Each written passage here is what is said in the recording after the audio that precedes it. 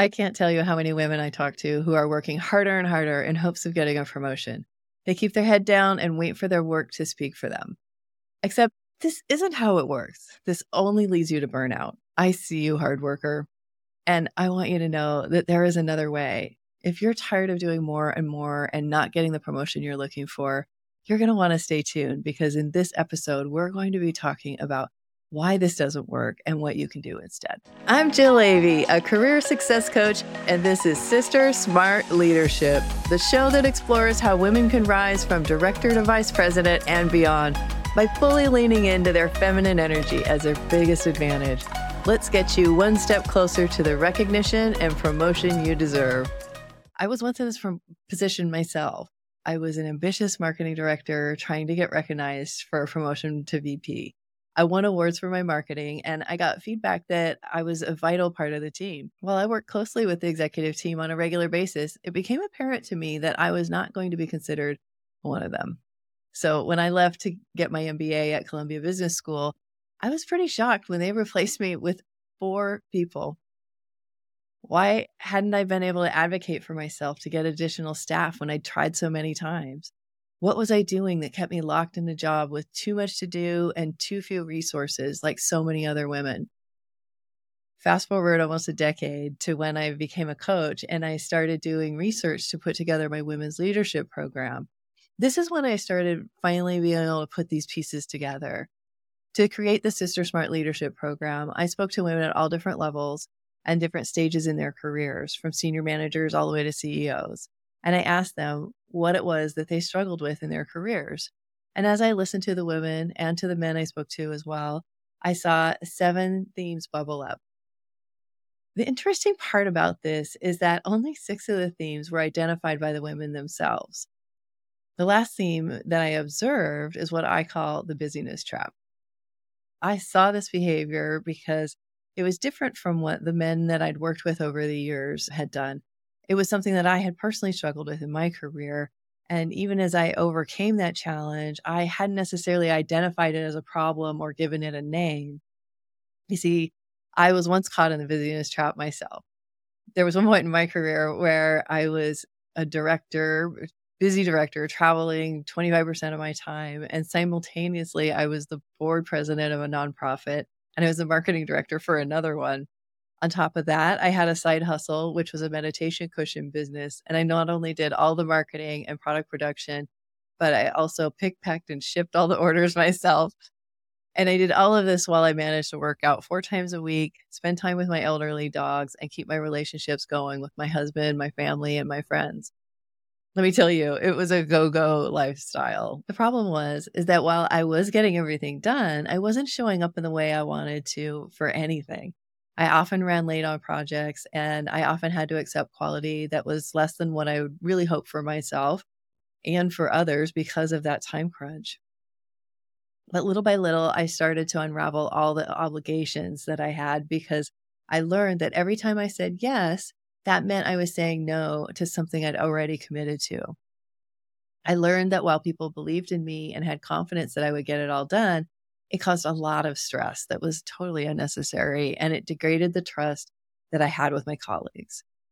The thing is, I was doing all this extra work in hopes of getting the promotion that I wanted, but I found that the more I took off my plate, the better I was able to perform at the more important things that were actually going to get me where I wanted to go. And pretty soon, I was launching the company's most successful product ever, which paved the way for me to become VP. The lesson I learned from this is that taking on more doesn't necessarily help you. It's not what will get you more respect or create stronger relationships. And it doesn't help you create impact. Taking on more makes you indispensable in the role that you're in, which then keeps you stuck there. It results in comments that I heard back as that marketing director, like, "You're so good at what you do. Why would you want to do something else?" After that experience of being replaced by 4 people, I decided that I needed a new frame of mind. So I started looking around for inspiration, since no one teaches you this stuff in school. I found that inspiration I needed in the form of a working mom, Leslie. We were peers, and we had 2 drastically different working styles. As the one in charge of innovation, I tended to run around the office all day, making things happen and developing my relationships and creating innovations through direct in-person meetings. As a company market researcher, I struggled to focus on my analytical work until after the office got quiet around 4 p.m. And I would then work till 7 or so, getting my work done while the office was quiet. And I often got called out to dinner with the CEO, which would then have me working even later, arriving home at 11 or so to a less than happy husband. Leslie, on the other hand, had 2 kids in daycare. So she got in the office at 8 a.m. sharp and she left at 5 p.m. sharp, or else she faced the fines from her daycare, giving her what's called a commitment device in behavioral science. So she sat at her desk and did everything by email. She worked far in advance and with solid processes, templates, and checklists in place. She was so organized. She did everything well in advance so that she didn't have to pull any favors and didn't have to have any discussions about things. Her work just seemed to come off like a well-oiled machine. And I noticed how her hard stop and start times made it so that she had to have these firm boundaries that were in place about what she would do and what she wouldn't do. And I also noticed how this gave her a lot more respect because she respected her own time. Other people respected her time. So when I went to my next job, I instituted the same sort of boundaries on my time. I didn't have a daycare to give me a commitment device, so I used scheduling a workout in the evenings, kind of the early evenings, to force my timely departure every day. So I found that once I had these guardrails for myself, that it forced me to be more careful about what I was taking on. And that introspection time that I needed to discern which projects were worth my time helped me to see how I was making an impact or not with the work that I did. So when you take time to reflect, you can start to position yourself for those more important projects that give you the opportunity to be seen for your leadership skills instead of just your technical skills. One of my clients had experience with this busyness trap working for an ambitious startup. In this startup, there is always exponentially more work that needs to be done than can be done, almost by definition. And her team developed software involved in safety. So this is, quality is job one in this kind of role. This means that when you get busy, you can't send out product that's less than your best like you can in many businesses. You have to continually work to make it right, no matter how long it takes. And because she does excellent work, she continued to get more and more piled on her plate. Yet, when she looked around, she saw that no one else had the workload that she did, and many even had larger teams still didn't have as much workload. This is a common situation that many women get into, where they're handling much heavier workloads with fewer resources than their male counterparts. And when we diagnosed this problem, we found that the big issue for her was that she was doing a lot of analysis work to figure out exactly what her workload plan needed in terms of headcount.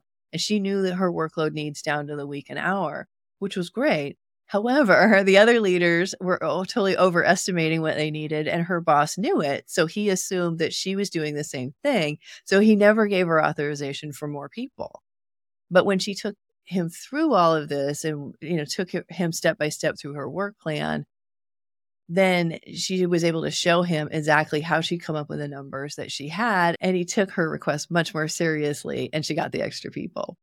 And this also helped her boss see what her project management skills looked like. So it helped him to understand how she was able to run her projects more smoothly and foresee problems before they became fires, which helped her build her credibility even further.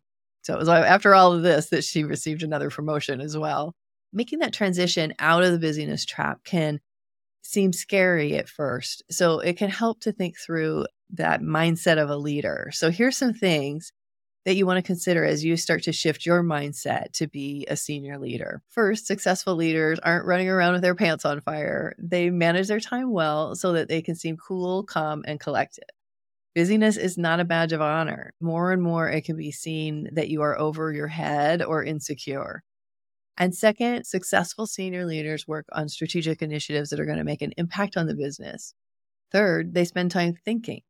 They research and develop their own opinion about trends that will affect the team's and the company's performance, both inside and outside of the business. And they think at an enterprise level. Fourth, they spend time and money developing their leadership skills. They realize that their own development is a limiting factor for their team's performance, that they need to continually develop themselves emotionally to lead at higher and higher levels. Fifth, they spend a lot of time building relationships. Senior leaders know that they need others to succeed. They have to have strong relationships built on trust to get things done. And 6, most of their time will be spent working on the business versus in the business. This means they do the more strategic work rather than the tactical work of getting things done and checking off to-do lists. And 7, they delegate well by empowering others to bring their brilliant thinking and expertise to the business. Delegation is important if you want to be seen as someone who makes an impact. You're going to have to spend more of your time working on high visibility and what I call promotable projects that are going to be noticed because of their impact. And you'll want to spend less time on making everything run super smoothly. This is because you need to start acting like an executive before you get the chance to be that executive. Men get promoted based on their potential, while women get promoted based on their performance. And this means that you have to start working at that level before people see you as a leader at that next level. So start looking at the executives around you. How are they acting and what are they thinking about on a day-to-day basis? What do you need to stop doing? And over the years, I've noticed there are some things that women do need to let go of if they're going to start operating at that next executive level. So first, you need to let go of being helpful and people-pleasing. If you're like many women, when you start to look at it, you'll notice this behavior in things you do every day. I do myself. And while you may not be able to let go of it 100%, remember that at the executive level, you're not expected to be helpful and make everyone feel good.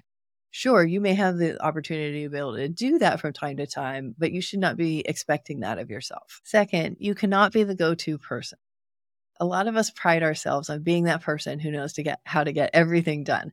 And chances are you've been rewarded for it. So it might be hard to let go of. But as you move up the ladder, this is simply not possible anymore.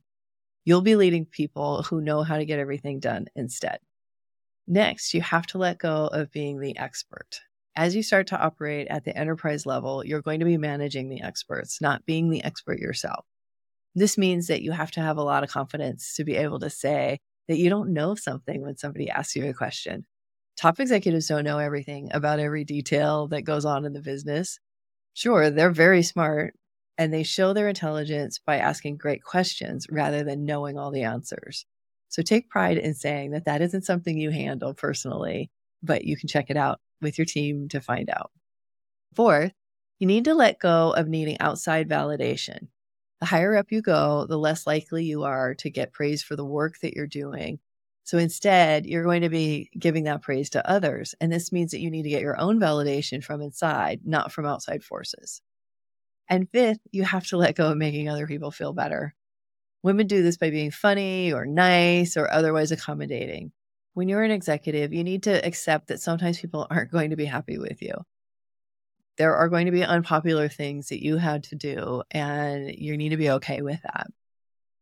So we've covered a lot of ground here in this episode. I've shared my story of getting caught in the busyness trap and some of the lessons that my clients and I have learned about how to get out of this situation where you keep working harder and harder and it doesn't get you anywhere. And I've given you 7 mindset shifts to think about when considering about how you're going to become more promotable. And I've given you 5 things you can stop doing now to be seen as senior leader material. I like to end each episode with 3 shifts you can make today and start implementing what you've learned on how to get out of the busyness trap. So first, I would like you to list out all the responsibilities that you have currently, both at home and at work. Next, look at each one and identify, is this a promotable responsibility or a non-promotable responsibility? And finally, let's make a plan for how you can start to shift into more promotable work. You're going to want to listen to the next 2 episodes because I'll be sharing some ways to do that in those. What did you find insightful from this episode? What is one small thing that you can let go of? Small steps are always best to start with. So let us know in the comments what that one thing is that you'd like to let go of next if you're watching this on YouTube. Are you ready to get out of the busyness trap and clear your career for takeoff? If you're looking to get promoted from the director level to the VP level, or if you've been recently promoted to the VP level, you might want to check out my masterclass called From Director to VP, 4 Shifts That Women Need to Get Promoted. In this free workshop, I'll take you through what it looks like to act like an executive at the VP level in much more detail than I've had time to cover here. This is for you if you're a female director or VP who feels stuck in her role and wants to develop a fulfilling and impactful career without working long hours. If you want to dive deeper into women's leadership and how to move up in your career, subscribe either on YouTube or wherever you listen to your favorite podcasts. I'm on a mission to help more women get into leadership and stay there. And if that's aligned with you, I'd love to have you part of this community and tune into more episodes on Sister Smart Leadership that will support you in becoming the leader that you want to be. If you're ready to fully lean into your feminine leadership and get promoted from director to vice president and beyond, hit that subscribe button so you'll get all the episodes to come. And check out the recommended video here to see how women are rising up without playing by the old rules that built these male-dominated industries and systems. If you're seeing just how differently women lead and how by doing so, women leaders can gain influence, restore balance, and earn the recognition and promotions they deserve, I would love it if you left a rating and review. I read each one, and these reviews make it possible for me to reach more women leaders like you so they can rise up as far as they'd like without getting stuck.